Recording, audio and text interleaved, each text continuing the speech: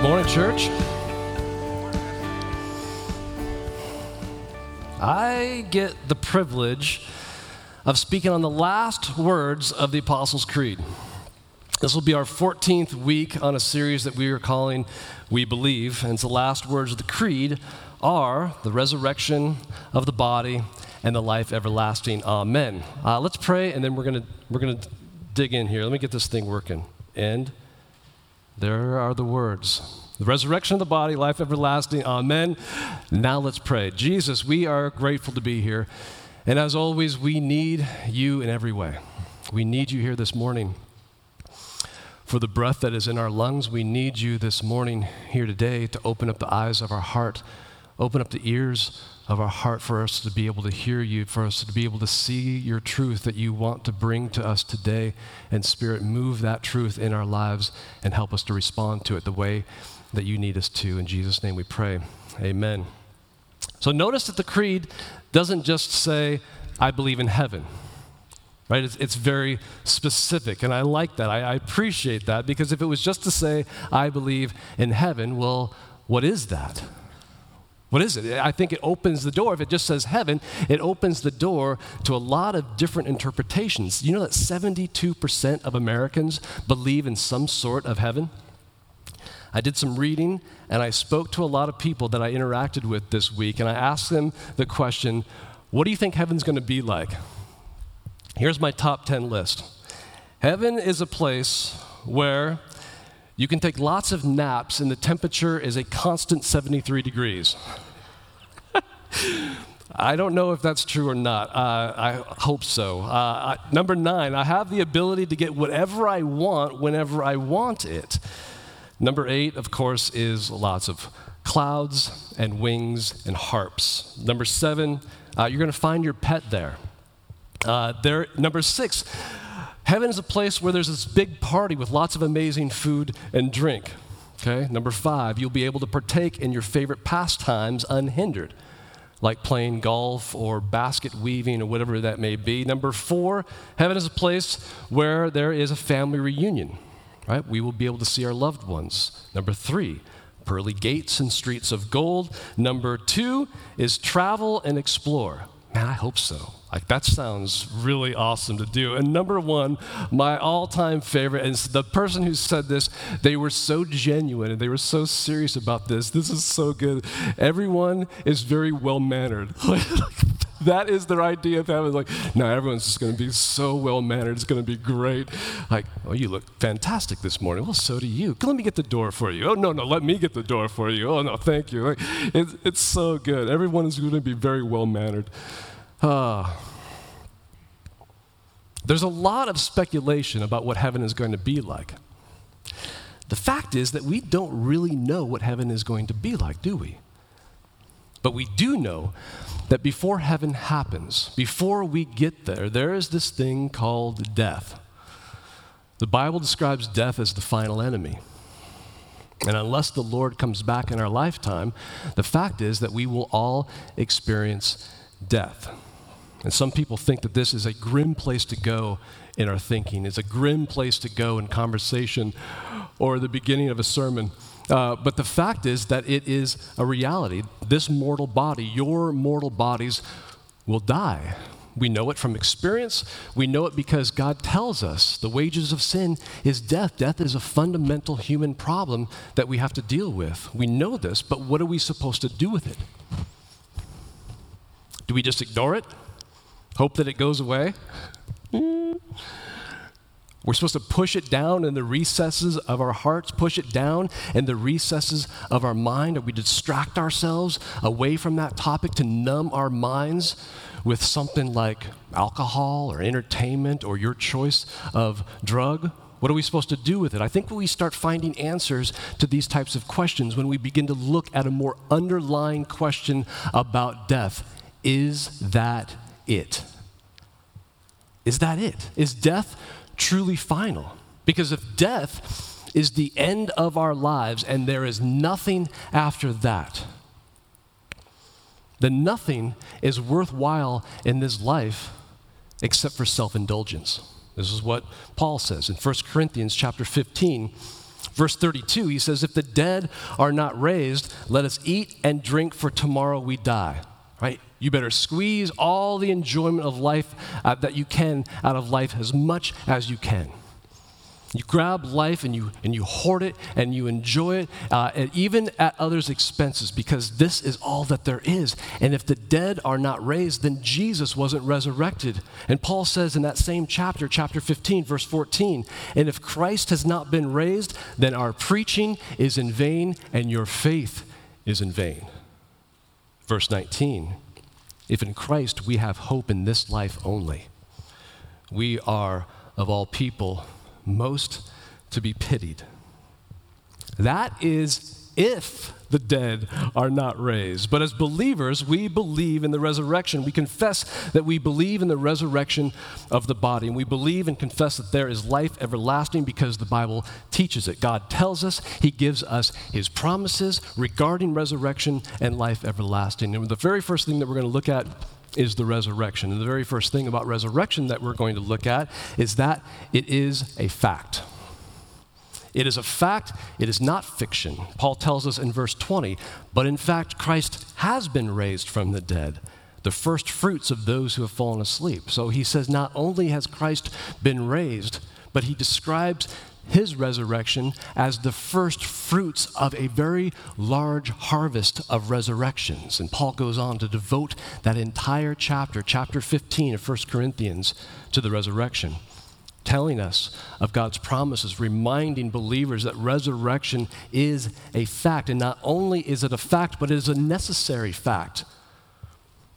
John Locke, an 18th century philosopher, said this: our Savior's resurrection is truly of great importance in Christianity, so great that his being or not being the Messiah stands or falls with it.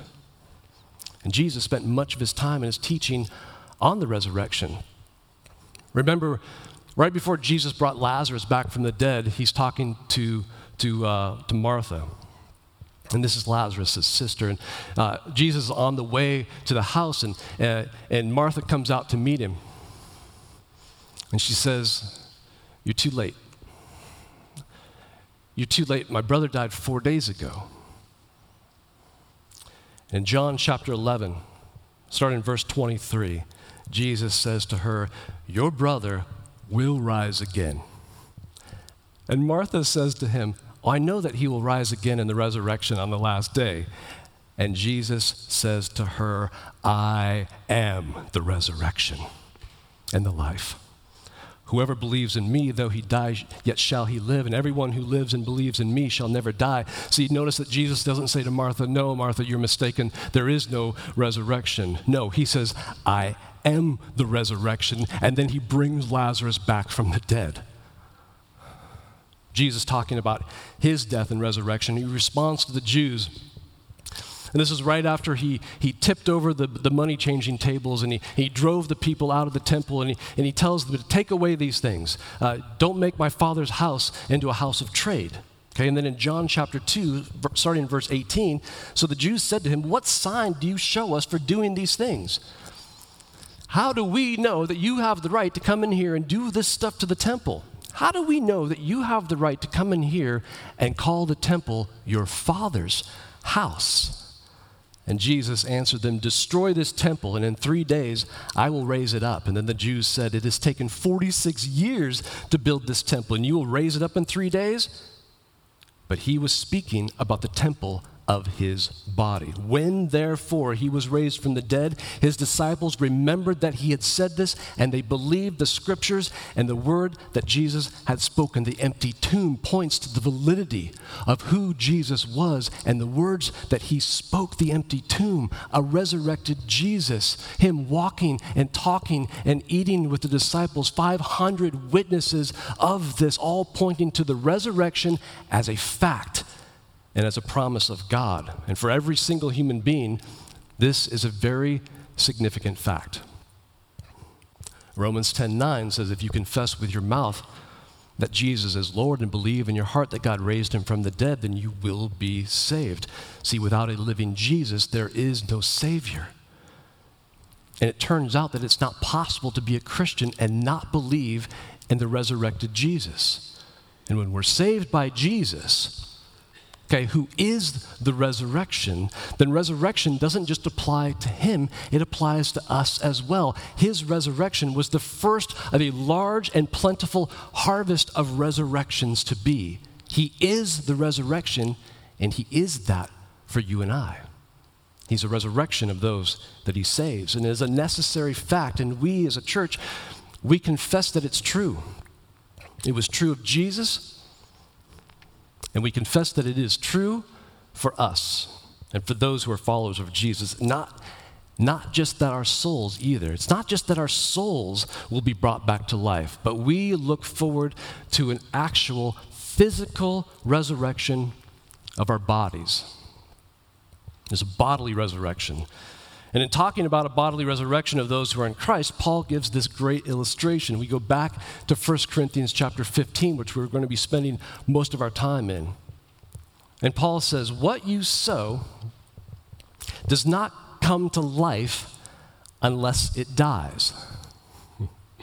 So years ago, before we had kids, my wife and I, we decided that we would take a road trip and we would see the redwoods in California. And if you've never seen them, man, I highly recommend it. They are over the top. If you've seen them, you know what I'm talking about. They are amazing. And I was taking a look at some photos this last week of the trip and of the trees, and just remembering and just knowing that photos just don't do anything justice, right? Like it doesn't show, it doesn't represent the magnitude of these things. But I did find a couple of black and white pictures from the early 1900s that I thought were really cool. This is the Boy Scout tree, and it's written here that the diameter is 31 feet at the base. 31 feet, okay? That's like a 3-story building almost on its side. That's how wide this tree is.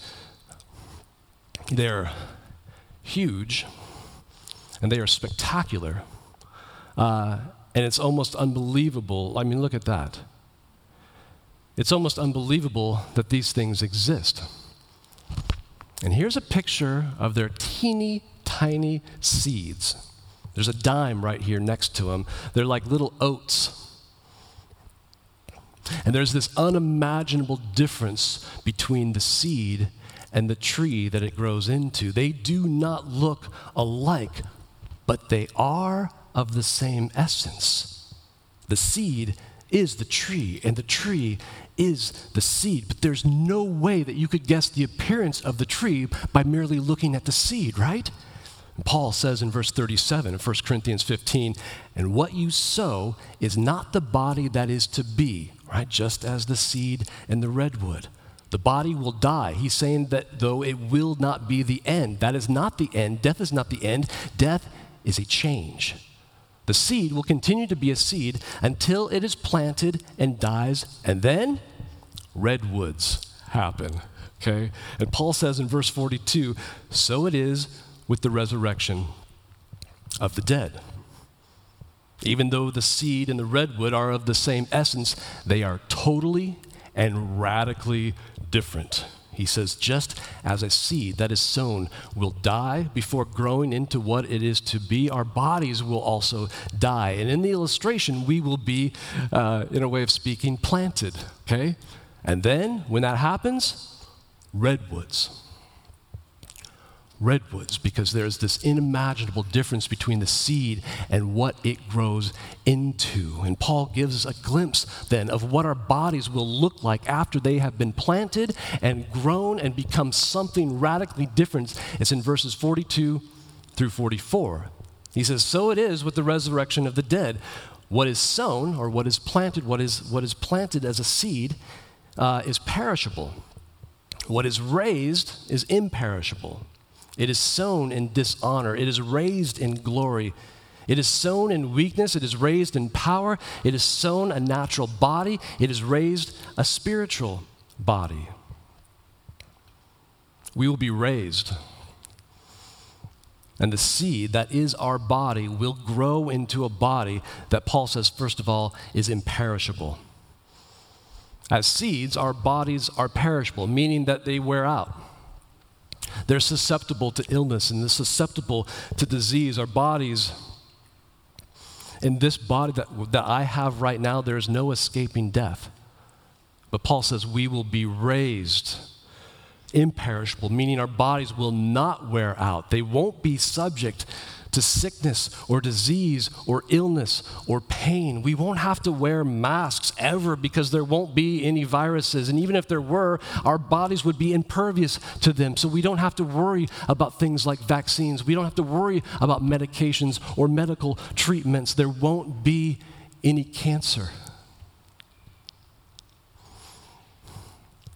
There won't be any pain. Praise God for that.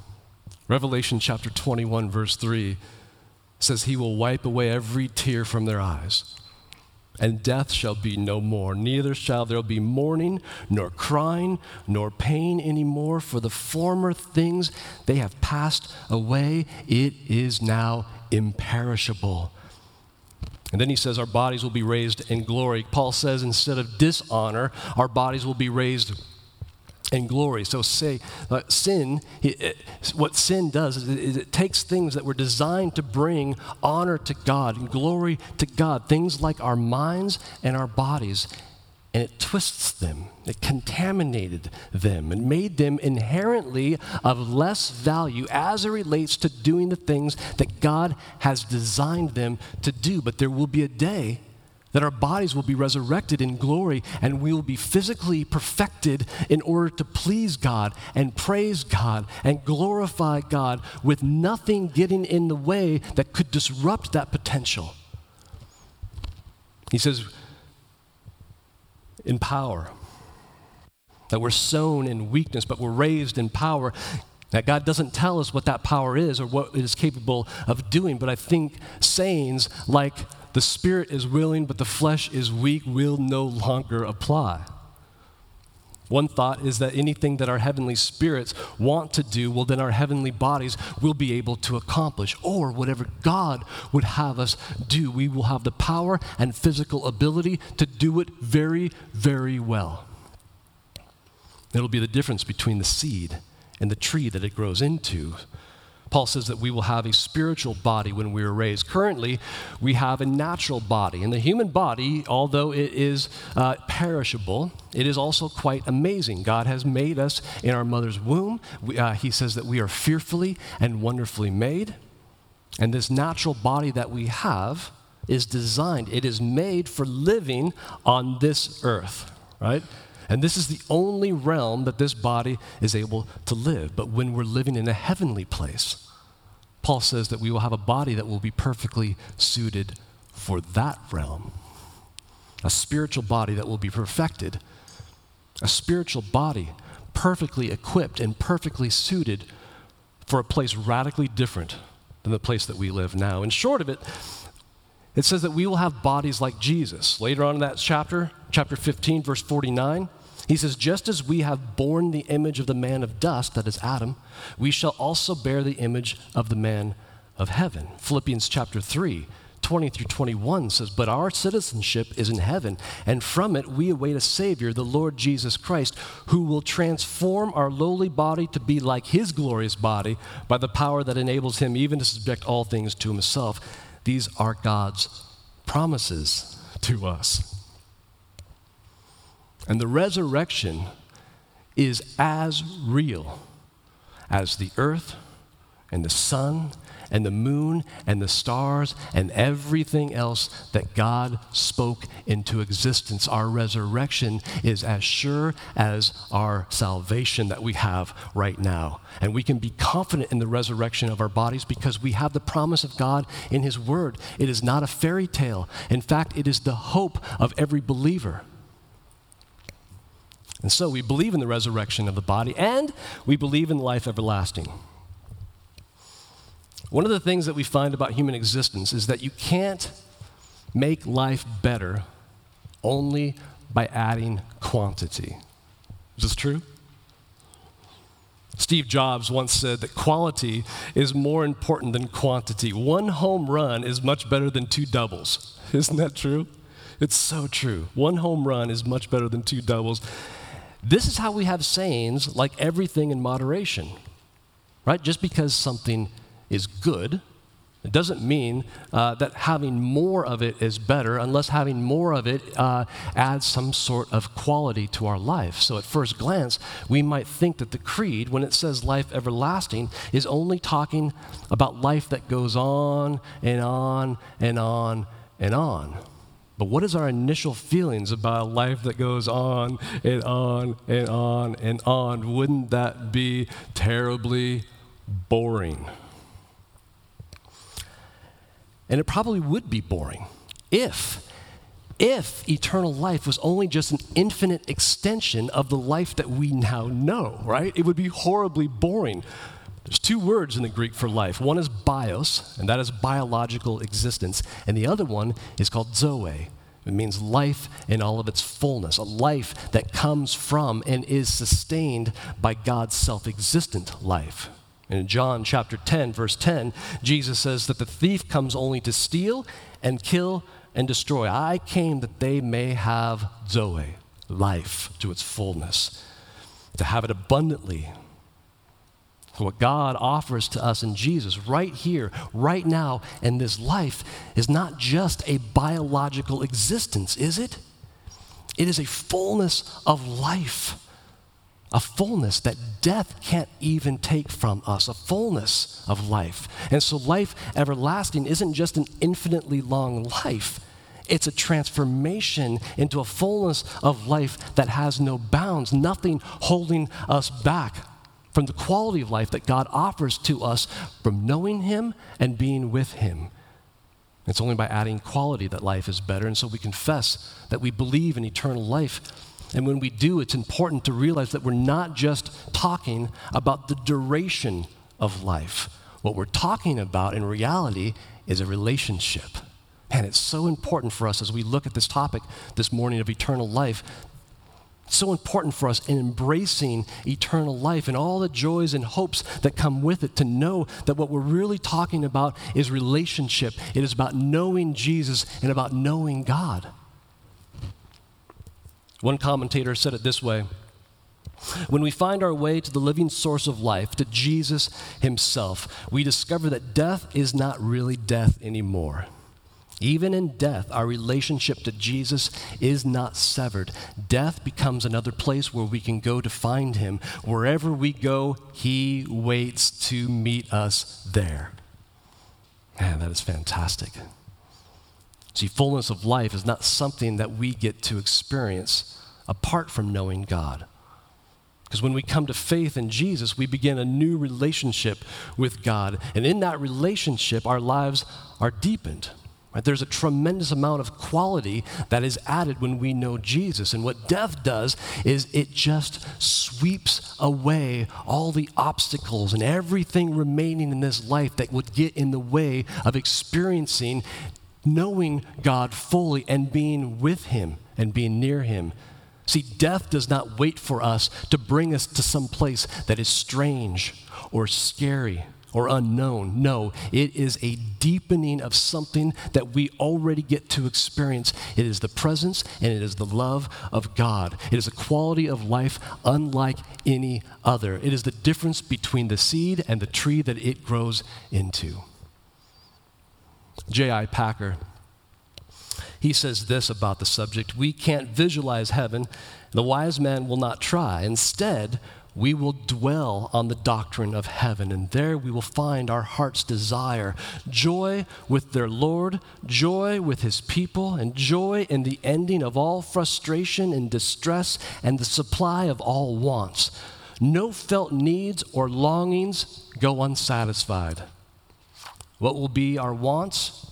No one really knows, except one want, is that we will always want to be with the Lord. So what is heaven going to be like? We will see, and we will know, and we will love, and we will be loved by Jesus unhindered. We will be with Him, and we get to live with Him forever. I can't tell you exactly what that's going to be like, but I do know that knowing Jesus now, for us as believers, it brings a tremendous amount of joy, doesn't it? What if the joy that we experience now is merely just a seed?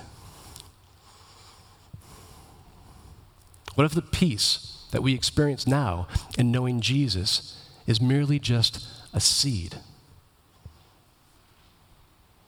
What if the love that we experience now, the satisfaction, the contentment, the safety, the security, what if these things are just seeds? It's the difference between the seed and the redwood that it grows into. Revelation chapter 21, verses 1 through 5 says this: Then I saw a new heaven and a new earth, for the first heaven and the first earth had passed away, and the sea was no more. And I saw the holy city, New Jerusalem, coming down out of heaven from God, prepared as a bride adorned for her husband. And I heard a loud voice from the throne saying, Behold, the dwelling place of God is with man. He will dwell with them, and they will be his people. And God himself will be with them as their God. He will wipe away every tear from their eyes, and death shall be no more. Neither shall there be mourning, no crying, nor pain anymore, for the former things have passed away. And he who was seated on the throne said, Behold, I am making all things new. Also, he said, Write this down, for the words are trustworthy and true. He will dwell with us, and we will be his people, and he will be our God forever, unhindered. Ultimate quality of life. And I love how Jesus says, write it down. Are you writing this down? Or Jesus says, write it down, because these words, they are trustworthy and they are true. We can trust what he has to say about our future. We know what we can expect after we die because our Lord tells us, and he gives us his promise, trustworthy and true. And we can have confidence to know and to have expectancy based on certainty for the resurrection of our bodies and for life everlasting. Trusting and confidence for the future, expectancy based on certainty. And the Bible has a word for that, and it's called hope. And hope is a very, very powerful thing. I think one of the things that we are desperate for in this life is that we want to be sustained. We want to know that there is something that we get to look forward to or have that is going to get us through difficulties and challenges. There's a strong desire in us to have something for us to be able to get through Monday, for us to be able to get through the work week, to get through finals, to get through challenges and relationships, to have strength and some kind of encouragement to help us make it through this life. And there's a lot of things this world has to offer that they say can help with this, right? We could try buying something new. We could try and diet and change the way that we look. We could try a new relationship. We could try to upgrade everything in our lives constantly. But we all know this does not give us strength, does it? These things are like a momentary escape away from weakness. That's it, this momentary escape. And there's so many people in this world, and they think that the only thing that they have, that their best option for making it through this life is escape. That's heartbreaking. To believe that escape is the best option you have for making it through this life. Where do we get our strength? Where do we get our endurance for the race that is set before us? It is called hope. In the last couple of years, I've been fixated on this word hope. I can't shake it. It's been something that has just stuck with me, and so I've been reading about it, and I've been writing about it, and talking to God about it, and I've been very excited about it. And so I've talked to many people about it. And last year I got a chance to talk to a good friend of mine about hope. And I said, I've been thinking about hope a lot, and it's something that is just so powerful in my life. And the Bible calls it this steadfast anchor in my soul. And he's like, oh, really? Tell me more about it. Now, this guy is a believer. He's been a believer for about 40 years. He graduated from Bible school. So he's not a dummy when it comes to the Bible, and he loves the Lord.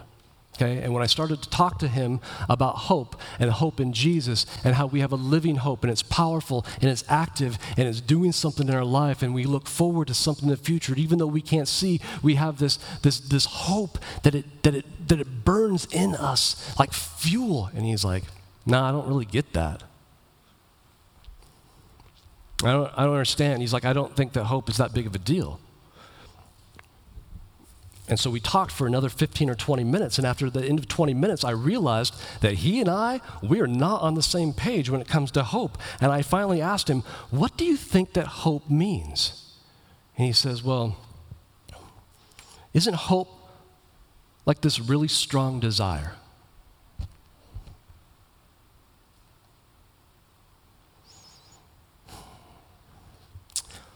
Okay, so in English, the word hope is ambiguous. I hope it rains next week, or I hope the sun comes out tomorrow. I hope the check comes in the mail. I hope the Blazers win. Whatever. I hope you have a good day, or I hope you have a good week, right? Meaning I have my fingers crossed. I want it to. I have a strong desire for that to happen, so I'm going to wish for that to happen, and I'm going to call it hope, with no assurances that my wish will come true. Now, the way we use it generally in that way, the word hope, is defined at its very weakest, okay? But in its truest and fullest biblical way that it's used by God in Scripture, it means to have a sure and confident expectation. Not a strong desire, not a wish. That there's something in the future that we can't see, but we know it is going to happen, and we are confidently expecting it to happen, and that kind of hope is a very powerful thing. And my friend says, I can't believe that all these years I've been reading the Bible, and every time I come to the word hope, that is not what I've been thinking. At the end of the chapter, we've been looking at 1 Corinthians 15. At the very, very end, verse 58, it begins with the word therefore. Therefore, okay? Therefore, in light of what was just being said about the resurrection, in light of what was just being said about life everlasting, he says, my beloved brothers and sisters, be steadfast, immovable, always abounding in the work of the Lord, knowing that in the Lord your labor is not in vain. God promises your resurrection, therefore be steadfast and immovable. Nothing moving you away from God's will. You're steadfast, not deviating off of course. How can you be steadfast and immovable? You need hope for that. Always abounding in the work of the Lord, knowing that in the Lord your labor is not in vain. Working and laboring to the point of exhaustion is what he's talking about. This requires strength and endurance, and to know that our work is not in vain. I mean, this is about encouragement. You need hope for that. Not some weak hope where we keep our fingers crossed. Not some weak hope that's just really desiring something to happen without any confidence that it's going to happen. True hope, believers, true hope where we have confidence in the future based on certainty, that kind of hope only comes from God. It only comes from Him. True hope where we have assurance of things to come based on certainty, man, that only comes from a promise made by someone who is faithful and true, who never changes, and whose word always will remain. That kind of hope for our future, it crashes into the present. It begins to change the way that we think about our destinies. It changes the way that we think about our purpose and what we're doing here in this life. There was 2 great plagues that hit Rome back in the day. One was in 165 AD, and then also again in 251 AD. Records show that it was awful. It devastated the cities throughout the region. At one point, an estimated 35,000 people were dying each week in Rome. And everyone who had means, they were getting out of Dodge. They were leaving town. Even doctors, it says, fled in huge numbers. Families would abandon family members who got sick. They would abandon them and they would never come back. This was not true for everyone. Christians, they stayed behind, and not only did they take care of their family members, they brought in strangers as well and took care of them. And it turned out the mortality rate of the plague was cut in half, 50%, simply by having someone to take care of you, to give you food and fresh water. If there is no resurrection, and this life is all there is, and there's a plague, then run for your life. this life is all there is, and the plague hits, run. Right? Run for your life. Save ourselves so that we can survive another day to be able to eat and drink and be self-indulgent. But if you believe, if there is hope in the resurrection and that there is a life after this life, then it frees us up to sacrifice ourselves for others, to give, even though it is hard, to stay and take care of those who are sick. And many of the sick, these guys, they were considered to be pagans who weren't believers. And many of these that the believers cared for, the ones that survived, they became believers. See, our confidence in the resurrection enables us to pick up our cross, to give sacrificially to others, even if it means pain and suffering. Because many of the believers, they subjected themselves to risk for the sake of others. Many of them were infected with the plague, and many of them did die. But the hope of our resurrection, and it moves us to give of ourselves, even to others that might not think the same way as we do, right? That don't have the same values, that don't have the same beliefs, that don't have the same opinions as we do. The hope of the resurrection, it moves us in the direction toward others for the glory of God and for us to be able to give of ourselves as living sacrifices. Hope is a very powerful thing. It crashes into the present and it causes us to stay, to be steadfast and immovable, not dependent on our circumstances, but only dependent on what God has moved us to do. And it offers us joy and encouragement through all of it. I'm going to end with some of what C.S. Lewis wrote in his last book in the Narnia series. And if you haven't read the books and you would like to, then kind of a spoiler alert, because I'm gonna read the very last paragraph of the last book called The Last Battle.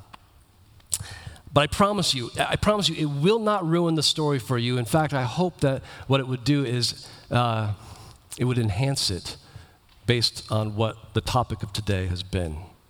So if you haven't read the book, there are 4 siblings, and they discover this secret entranceway into another realm called Narnia. And they meet a lot of different characters, and they have this adventure. And one of the characters that they meet there is a lion, and his name is Aslan. And in every way, Aslan is Jesus. He represents Jesus in every single way. And the children find themselves not on earth and not in Narnia, but they find themselves with Aslan in his country, in his kingdom. And Aslan is talking to the children, and he says this: "There was a real railway accident," said Aslan softly. "Your father and mother and all of you are, as you used to call it in the Shadowlands, dead. The term is over. The holidays have begun.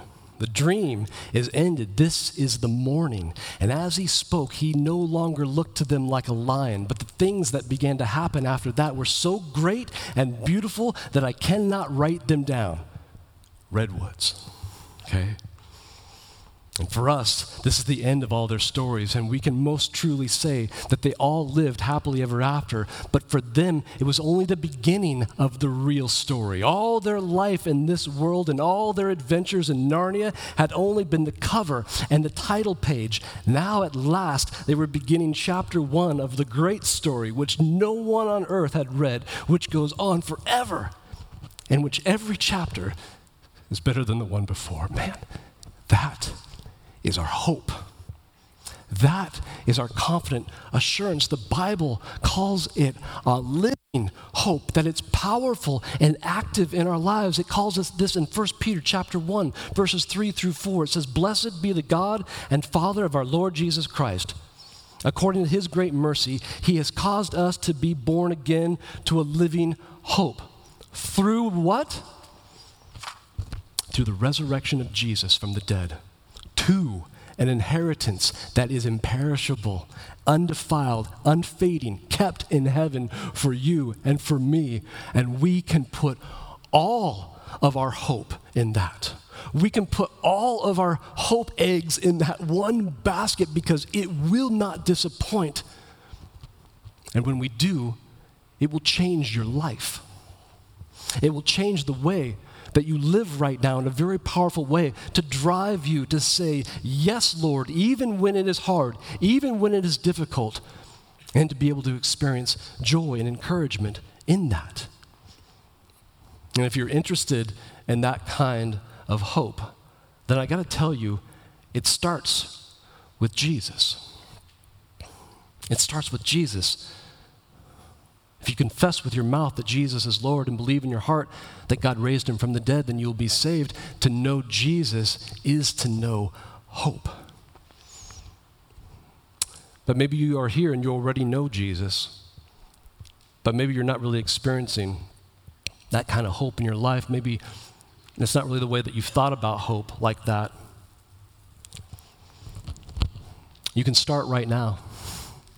You can start right now simply by talking to God about hope, talking to him, asking him to take the things like his promises, the things that he is going to do for you, the things that you can't see, to take these things and begin to embed them in your soul, to let it saturate through your whole life. And then believers, you need to read your Bibles, okay?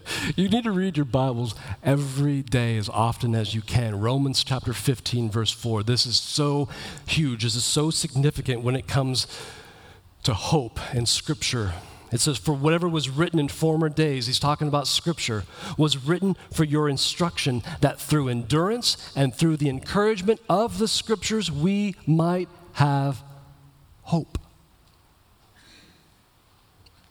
For whatever was written in former days was written for your instruction, that through endurance and through the encouragement of the Scriptures, we might have hope. Believers, read your Bibles. Remind yourselves and allow the Spirit to remind you about God's promises and where he is bringing us. And the Apostles' Creed, it ends on such a positive note, doesn't it? Because one of the things that it does, it reminds us, it proclaims our common expectancies for the future based on certainty. It proclaims our common assurance of the future. It proclaims our common hope, a hope that we have in the resurrection of our bodies and our lives everlasting. And that kind of hope, it will change your life. Father, we thank you for the hope that you offer to us based on who you are, based on the fact that you never lie, that you never change. And so when you say something is going to happen, you mean it, and it will no matter what. And we can put all of our assurance based on certainty on that. Oh, there's so much joy in that. There's so much release in that. There's so much peace in that, and we want that more. We want to be able to be living sacrifices for you. We want to be able to and do and to be able to do the things that you would have us to do. Not dependent upon our circumstances, not dependent on whether it will cause us pain or put us in harm's way. We want to say yes to you in every way and to bring you honor and glory here in this life. So help us, Father, with that. Help us to remind us. Help us to embed the resurrection and embed the life everlasting into our souls. Let it saturate our entire being so that we fully trust in you and we put all of our hope in you. In Jesus' name we pray. Amen.